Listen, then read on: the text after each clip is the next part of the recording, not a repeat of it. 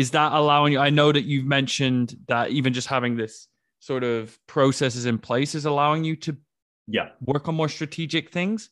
But I guess is sorry, this might be again a little Ben.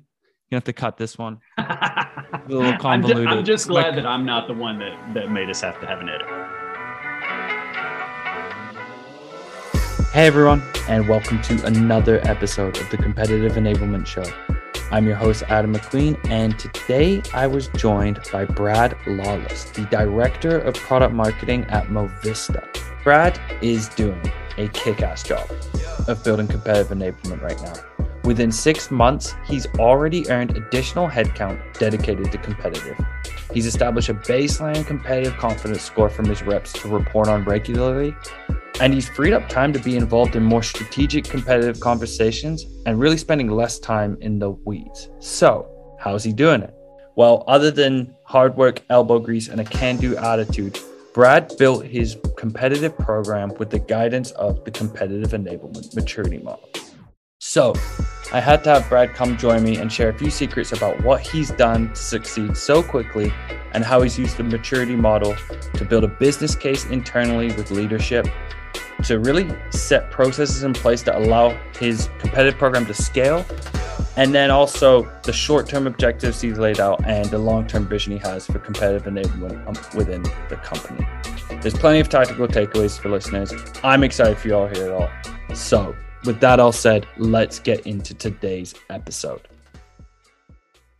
All right. Today, I am joined by Brad Lawless, the Senior Director of Product Marketing at Movista, a master at making the technical things simple.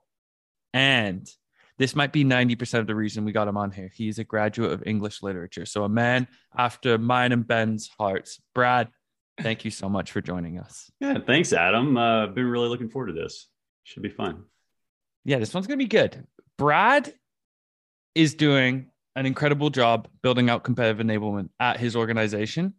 And so when we were chatting offline, we're kind of like looking at what have you been doing? Like how have you been successful? And one of the things he's pointing towards is building his competitive program off of a maturity model. So before we get into specifically like that piece, I want to just, you mentioned as well right before recording here, is like the maturity model is nothing new, but why do you find that so helpful in general as a concept? Yeah. So in addition to being a student of English literature, I decided I needed to go back to school at some point. And I went to grad school for information systems. I remember in our, I think it was like a systems analysis and design class, some sort of a seminar. I mean, the software maturity model or maturity model for software organizations was front and center. I mean, it's not a new concept, right? So the easily 20 plus years, and I'm going to try not to think about how old I am now. It's just that in working with Clue and our rep, Sophie, you know, y'all have applied that to competitive. It makes a lot of sense, right? Because everybody starts out generalizing. I'm assuming everyone starts out in that really disorganized kind of ad hoc space, right? Of, oh my goodness, we have a competitor showing up in our conversation tomorrow. What can we learn about them? And you scramble and you search online and you put a PowerPoint together that won't get touched for 9 months and people will forget it exists after tomorrow. And the only way to improve that is to put processes in place and to understand how people want to consume your information, how you can serve that up to them. And you can do that without a plan, but dear Lord, it's so much easier when you have a good plan. And that's, to me, that's all the model is. It's just a plan for moving from extremely simple, non-repeatable processes toward highly scalable, highly repeatable processes with the right people in place. So the daily work of competitive enablement is automatic at that point, right? And you have enough brain space to start applying your intellect to those bigger problems, right? Like how do we really go after our top 3 competitors, right? How do we work on depositioning them? What are we really looking at there? And because everything else just sort of takes care of itself.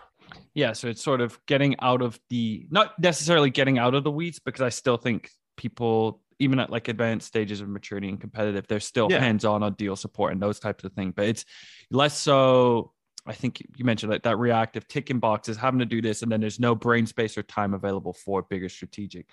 initiatives. And the reason that I'm so excited to have you on as well is, as you mentioned there, there's probably a lot of listeners in varying stages of maturity with their own program, but a lot in that ad hoc starting point. Like you've got product marketers that are either teams of one, or even they're doing competitive as 50% of their work. Maybe it's really side of desk.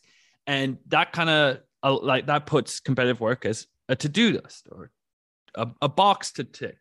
But in what ways has this maturity model and like snapping your program with this process in place, what has that like allowed you to do in terms of some of the early like returns and results for what you've done with competitive? Oh man. In a lot of ways, I think we're still early returns and results. We're still measuring, to be honest. I mean, we've formalized this program in maybe November of last year, when we got on the Clue platform.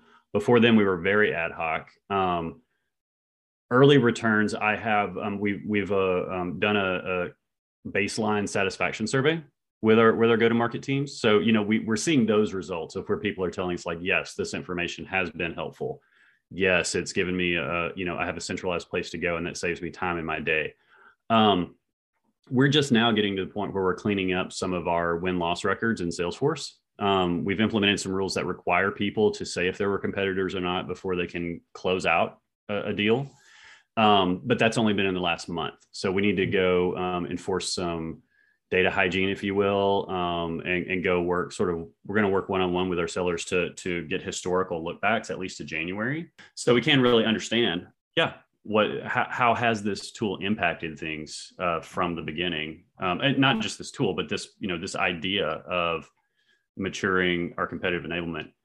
Early feedback is quite positive. 60+% of our sellers are telling us that they feel better equipped having this information at their fingertips than they did before. And I think that's going to prove out in the numbers as well in another couple of months once we're really able to study that. Yeah, I guess I want to zoom out as well. Like can you paint me a picture of what competitive, I mean, you mentioned that you launched like formally built out a program in November, but maybe like a year ago, what did competitive look like at the organization? What was the process and the practices in play? Completely different. And it might help too. I'll spend like 30 seconds just talking about our industry. So we are a retail execution and workforce management platform. Basically, the people that do the work to put stuff on shelves in a retail store use our software to build the projects, get it done, show proof of performance, manage schedules, all that fun stuff. A year ago plus, so I've been with the company for a little over 4 years. When I started, I was our first sales engineer. And from then until, like I said, last December, competitive research was the domain of sales engineering. For one, product marketing didn't exist. We also created that last year at Movista. So it was the domain of sales engineers. And it was exactly kind of what I described before. A salesperson would be going into a meeting where they knew there was a competitor, and it would be like, find everything you can about this. Now, we did know that we had 2 or 3, 4 or 5 like major competitors, right? And at some point we did exactly what I was talking about. We're always going to run into these people. So let's do some research and build a PowerPoint and put it out on SharePoint. And I can tell you those collected dust because when I started the program over again last December, I went back to those same PowerPoints. Those are my foundational material. Don't redo work when you can save a little work. And they were all 9+ months old when the last sales engineer who was in charge of them had left our company for another opportunity. And so that was my starting point was, dusty old Intel that I then searched the web and, did all the things you do when you're beginning research on a company and revalidated the things that were true and took out the stuff that had changed. And then we went from there. And since then, I've been a team of one when it comes to sales enablement, or competitive enablement of sales. And just recently, a few weeks ago, we brought on our first competitive specialist who is going to be able to apply, all of their time to this particular program and helping us really level up quickly by having that resource available. Congrats on that. Like that's no small feat. And being able to add headcount, I'm sure there's people listening like, I wish. I'm dreaming of the day that I can get headcount. And honestly, I think some of the steps you've taken that we're going to share in the podcast are probably, if someone can take a handful of the things you've done, then they're well on their way to getting either headcount or just more buy-in. And we're going to get into some of the tactical things and the elements of like maturing your program and some of the core pillars that you've hit. But to begin with as well, I'm wondering in terms of, so you're starting from scratch, you mentioned this kind of docs and decks. It's one-off research. It's sitting in sales engineering. Product marketing function does not even exist. Now, as you build out the product marketing function, in what way did you have to get the buy-in from executives to even invest or consider competitive enablement as an important function within the business, like making it from nothing to something? Like that's from 0 to 1. Even that piece is it's critical. And I think what you've done has showcased that it's doable. So give us a little bit of that starting point before the starting point, I suppose. Yeah, I mean, it is very doable. I think I was fortunate to have executive sponsorship in the idea as we got started. So our industry is in a period of pretty rapid expansion. It's weird. It's like we're a black hole. It's expansion and consolidation. So you're seeing a lot of new people come into the marketplace very quickly. You're also seeing larger companies start to buy up smaller ones. So it's a highly energetic, very competitive space. And we all kind of knew like the information we had wasn't cutting it, right? Our old way ad hoc, the dusty PowerPoints weren't helping. So as our own company is growing, we had traditionally, honestly, built things that, existing customers wanted, or that customers that we were pitching told us they wanted, right? And they were like, you build the thing, you sell the thing people already tell you they want to buy. That, that's not truly sustainable for a market leader. And so we knew we needed to really, be product focused and product first. Part of that is we have a product strategy department now. We knew we needed to have product marketing to bridge that gap. We'd kind of informally been doing that for a while. Again, sales engineering being that bridge between sort of technology and marketing and sales kind of filled in that gaps. But, we knew we needed to punch up our product documentation, really give solid assets to our go-to-market team, right? Product base, here's how you position it. And so the executive team were behind that from day one. So that was super helpful. Now, when it came to the details of what that looks like, I wasn't even sure, right? So all I knew was I am now in charge of this thing. I'm one person with responsibility for like 4 other things besides competitive. I'm going to die. That was literally, I think once I said it, I was like, I'm going to die if I keep doing it the old way. And so I went online and started doing some research, and I discovered that this whole new class of software existed that I didn't know about, right? Competitive intelligence, competitive enablement. Did my due diligence, met you guys, and here we are today. I knew before I knew what the tools looked like, I just knew that there had to be a way to gather information in an automated fashion, find, have computers that are smarter than me bubble things up to the surface, right? So I can start triaging and managing as much as you can by exception, and then putting all that information in one place. I'll go ahead and take a stand. I'm not a huge fan of SharePoint, especially when it comes for things like this, when information is fluid and changes a lot. You want to give people one place to go for things. So those were my criteria when the program started. It was like, I knew I need this, and this. Did the research, and then when it was time to go to the executive team, I'm like, hey, I need a tool. Here's how much it costs. But this tool will also let us get information to the sales team faster. We're gonna, be able to provide information when people need it, right, and where they need it. And then built into that original plan was, I also need a person. I need help to manage this, because the tools are great, but you still have to have an expert who becomes a domain expert about all of your competitors. I think it was a combination of maybe being a little convincing on my part, but then our exec team also understanding the importance of it from the get-go. Totally. And I didn't have to do too much convincing. To your point is, I mean, tech alone isn't a solution to actually operating competitive enablement successful too, right? Correct. It's not just I want an extra person. And I guess this is where sort of your process comes in play. And let's jump into some of the things that you did to establish the program and where you are at from a maturity standpoint and each of these kind of core pillars that we see as essential to building out an effective competitive enablement program. And again, starting from scratch. So you're starting at the most ad hoc of ad hoc stages here. Yes. The objectives piece. What's the starting point here in terms of defining and then going about measuring the objectives of your competitive program specifically? So again, early on, I was starting from the basics, right? It was move all of our legacy information into this platform, right? And I really don't, I'm talking about tools a lot, but to underscore what you said, no tool in the world is going to solve a business problem unless you're willing to make your process for putting information in that tool efficient and for you and build that knowledge. So it was pretty basic. I had a motivating factor to start. So second or third week in January, largest retail conference in the country happens at the Javits Center, New York, National Retail Federation, NRF. We had planned a pretty big presence there, pre-COVID surge, because that's always fun when those things pop up. But we were still sending a lot of people there.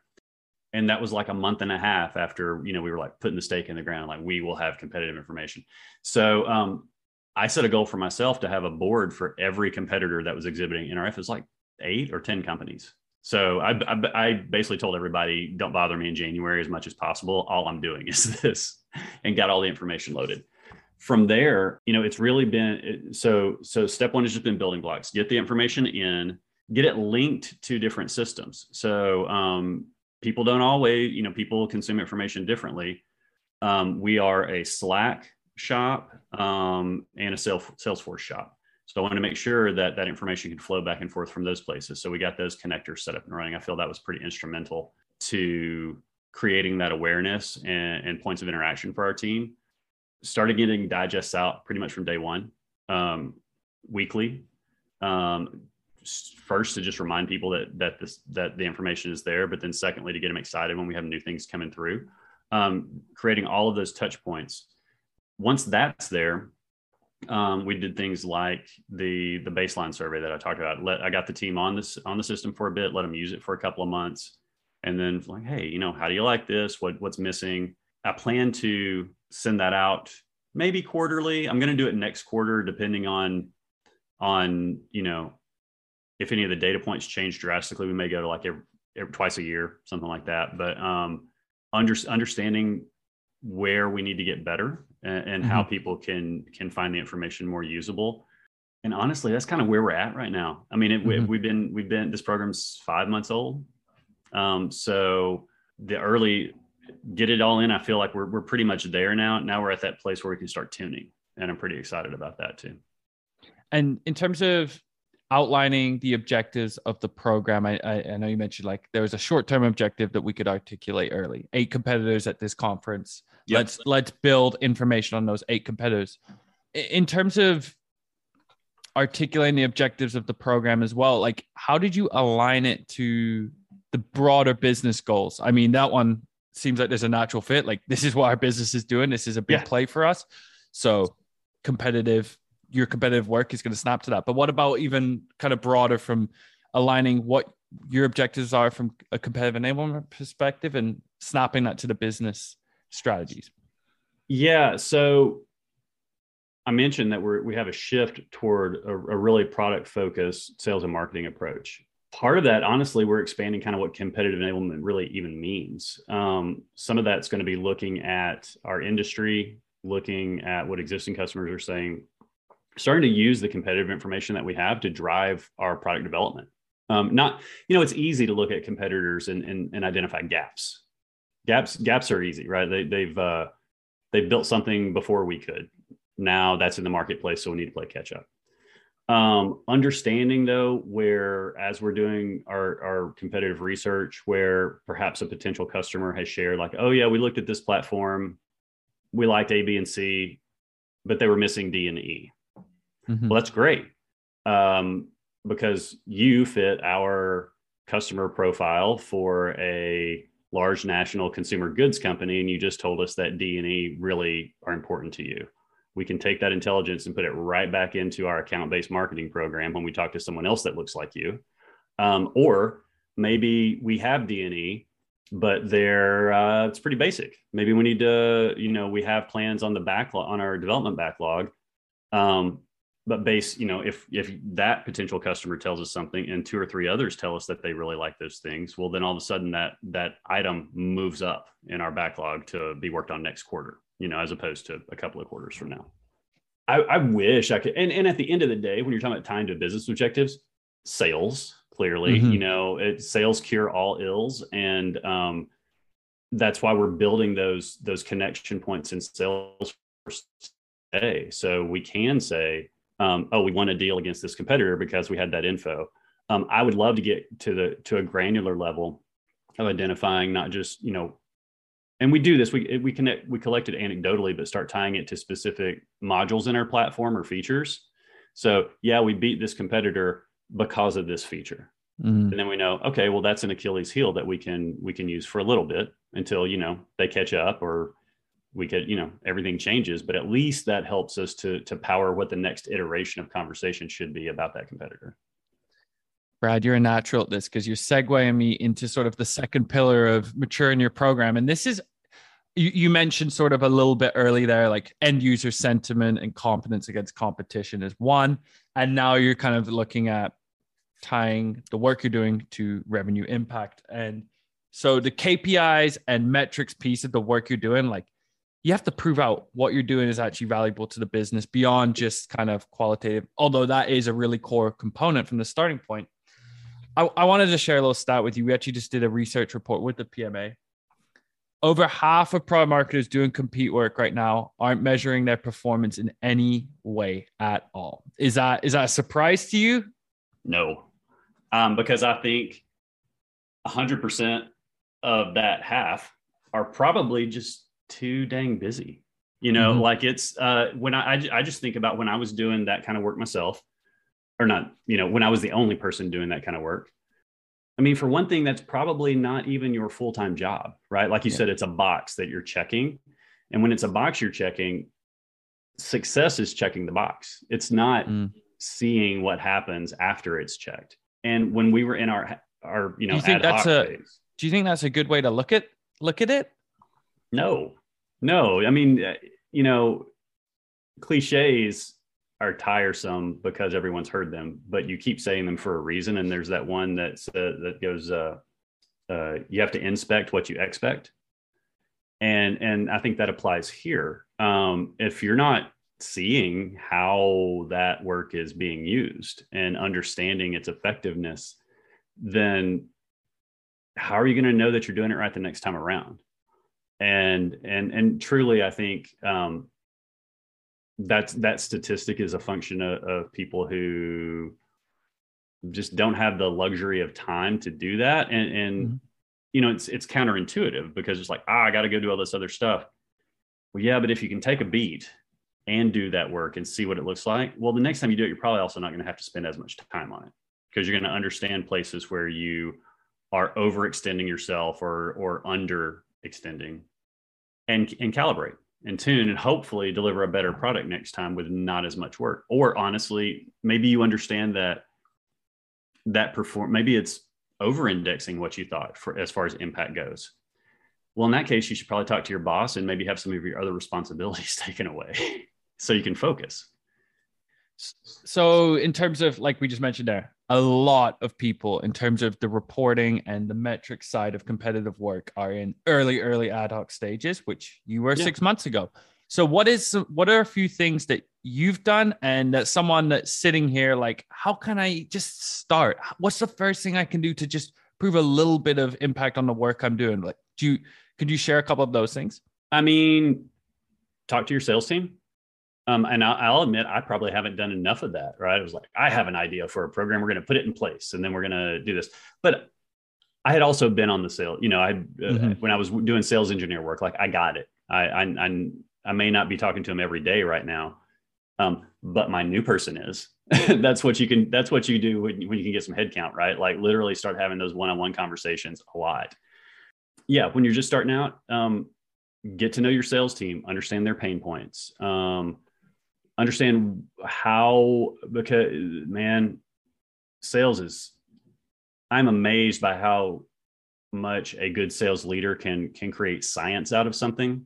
But then when you have a seller who is in a one-on-one conversation, it's still just pure art, right? And every seller they have a certain approach and they have a certain way they talk about things, and they're going to highlight some things and not even talk about others. And you kind of need to know that if you're going to be really effective. And if you can take all that in aggregate, kind of keep it in mind while you're doing that research.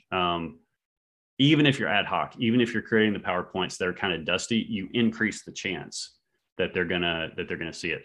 The other thing I probably would have done if I could go back in time is create things that were more bite-sized.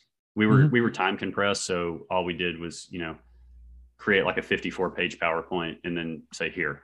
I would not have wanted to go read through that a lot if I were the consumer of it. So that's the genesis of a battle card, really. Get it down to that, at least that one page. But maybe multiple different little snippets or different types of one pagers. Of course, then you start to run into the maintenance issue again. The more manual collateral you create, the more out of date it's probably going to be. But probably would have started with something like that.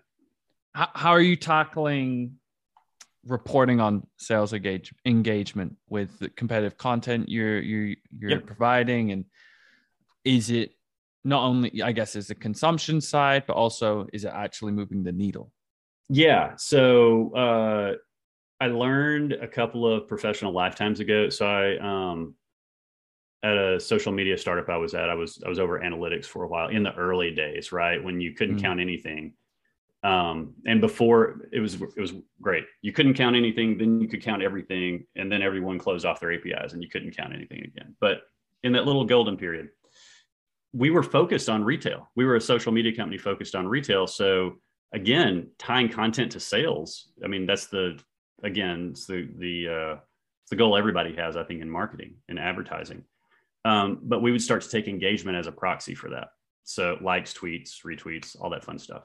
I don't think it's any different here. We look at our usage analytics within the platform. I know who my top consumers are, and I can see where they are going for content, which content they're using, understanding that, my top 4 or 5 users are in there digging around, rooting around for a lot of stuff. At a certain point, it drops off. And then it's usually the digest that brings people in. They see a little snippet and they'll go in and read that. And then they might click around a little bit. So that helps me understand the value of that for keeping it in front of everyone.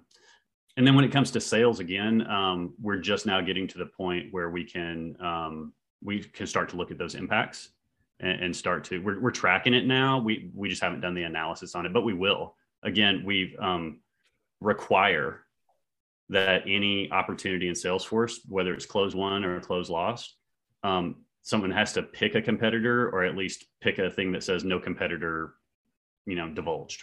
Forget how we have it worded. So we're going to track it. From here on out, we're tracking every single thing, and we're going to be able to tell you if where that content came into play and where it didn't. Okay, so let's jump to another pillar of kind of building out the maturity of your program. It's the people aspect. And I mean, the people aspect is who you're supporting.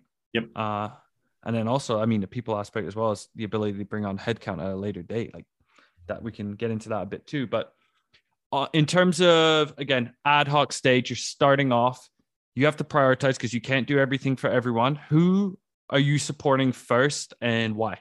Sales, 100%. At the end of the day, this program exists for us to win more deals.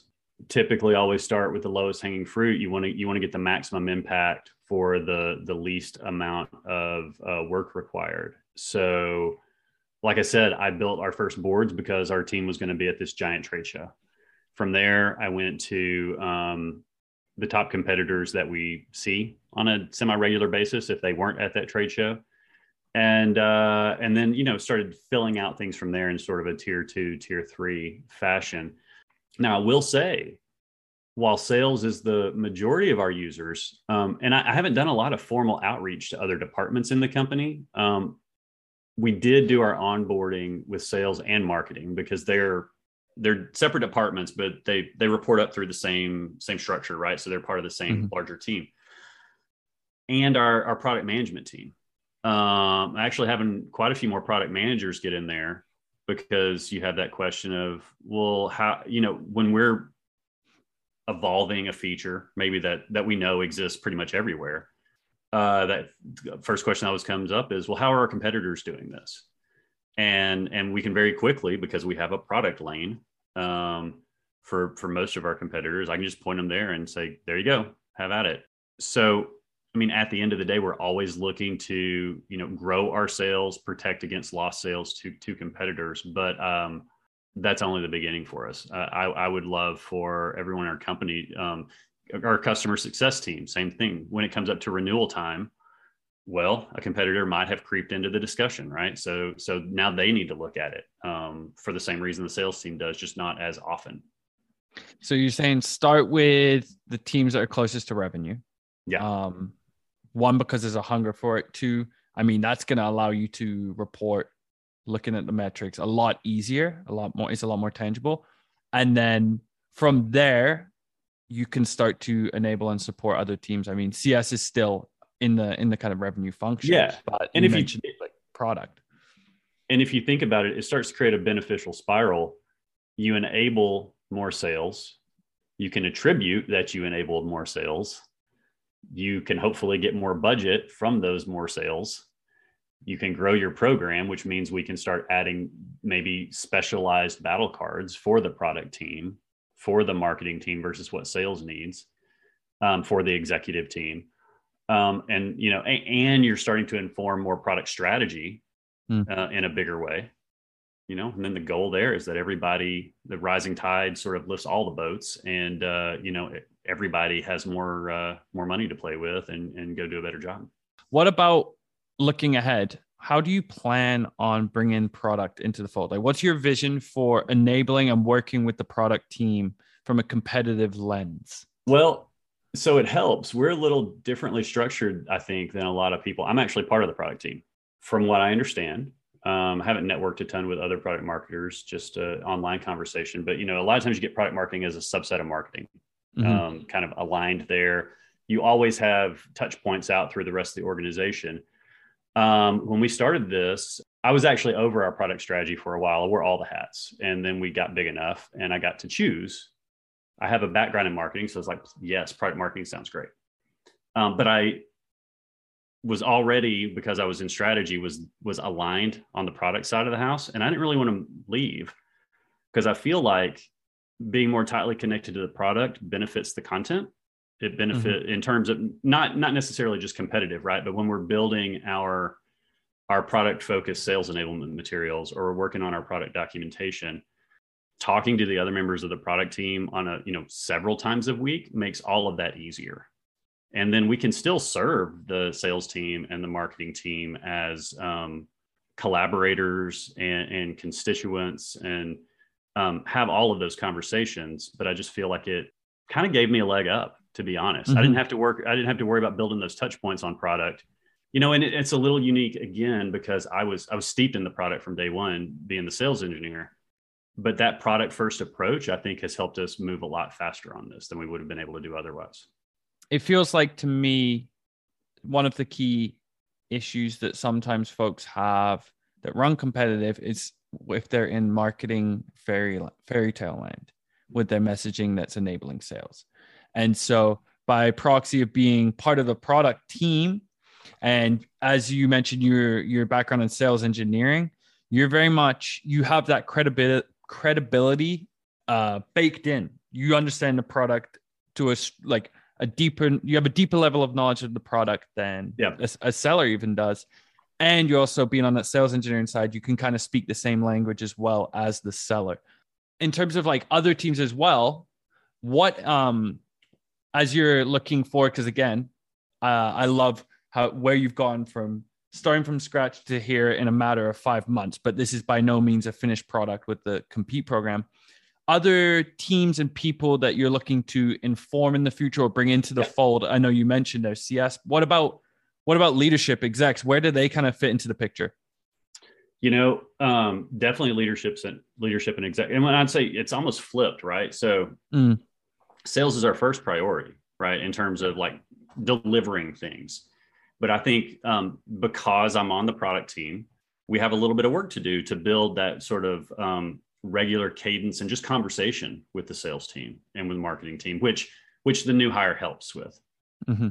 She's got, literally 100% of focus to do a lot of those one-on-one conversations and create that, and which is exactly kind of where I expected to be at this point.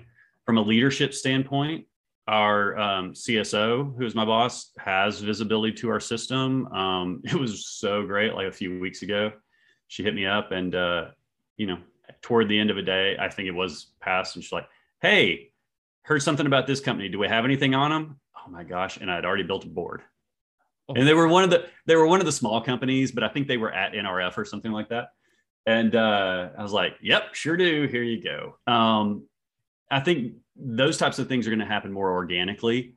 I have some work to do to proactively, I think, share results from the program with people. I do it sort of in a weekly status update kind of, but view of the world of everything we do. But now that we've got the extra headcount, we're going to start doing monthly competitive reviews with our sales team, in addition to the one-on-one conversations, right? So we're starting to begin those processes, those repeatable, scalable things that people can expect and know, I'm going to get more info here.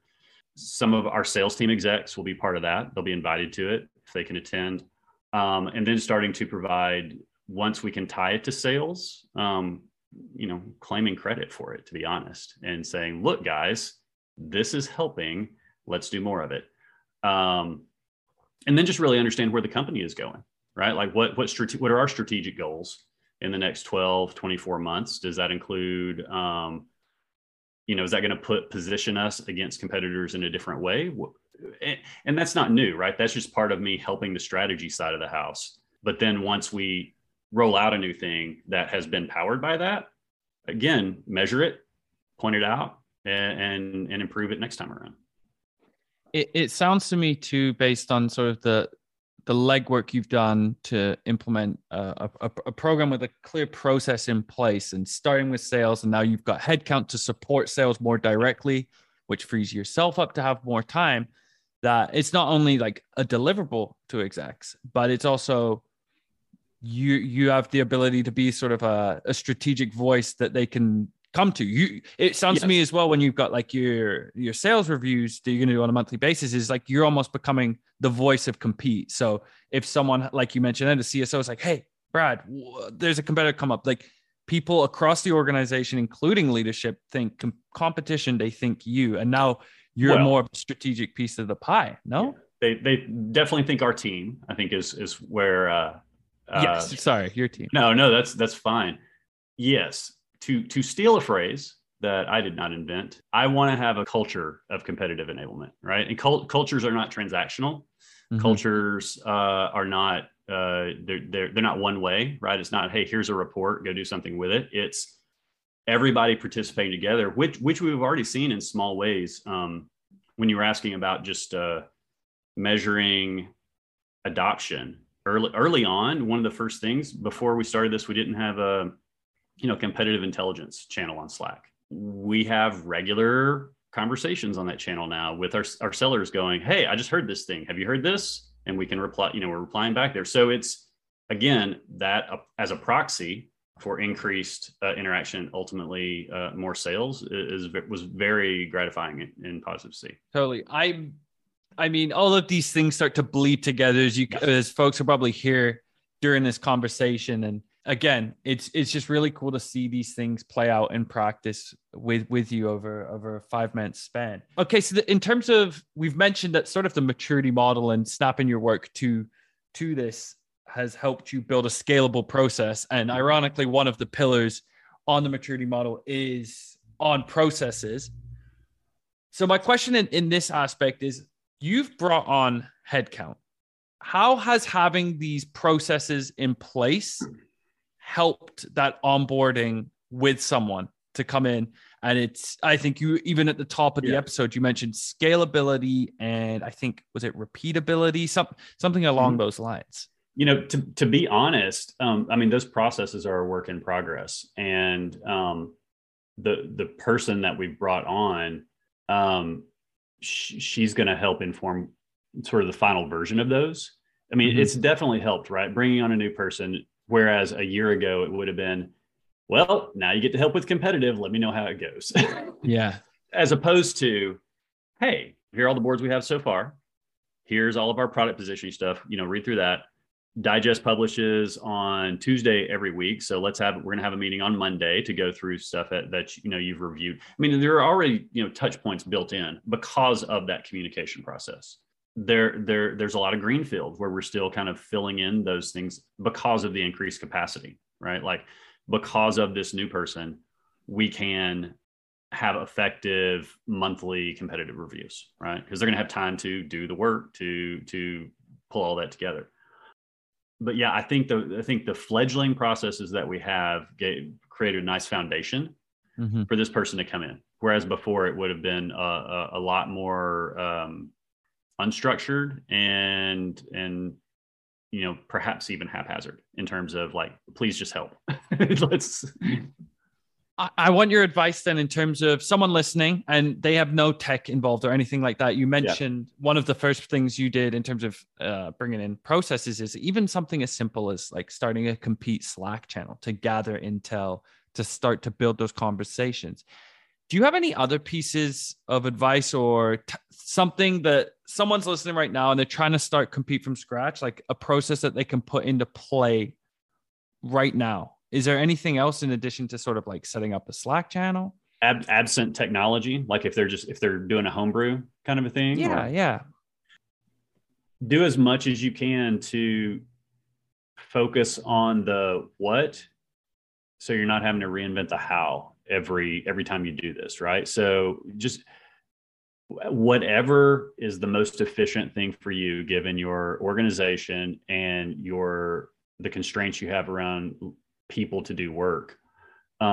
Decide, I'm going to spend 4 hours a week on competitive. I'm going to block my calendar to do that, right? Like I don't know about everybody else's calendar, but if I don't curate mine by 1 o'clock on a Friday afternoon, the following week's already shot, right? So give competitive the value that it truly should have in your schedule. Block it out, figure that out. Decide what that's going to look like. What outputs are you hoping to have from that work? Is you just Google searching? You're going to set up and that's actually a good thing. You can automate some things without having a tool. You can do Google alerts. You can have a spreadsheet, right, that tracks where all of your information is. That's still going to take a lot of work because, you know, Google alerts will overwhelm your mailbox. You got to read through all that stuff, make sure a search can bring back a ton of results, but just define it. I mean, stick with it for a month, figure out what's working and what's not, and refine from there. And again, that same thing applies to doing it very manually or using a platform like Clue. Like Clue just kind of helped us get all the information in one place. Without the process, we'd still be kind of like just dipping in when we need to, when someone says they need something.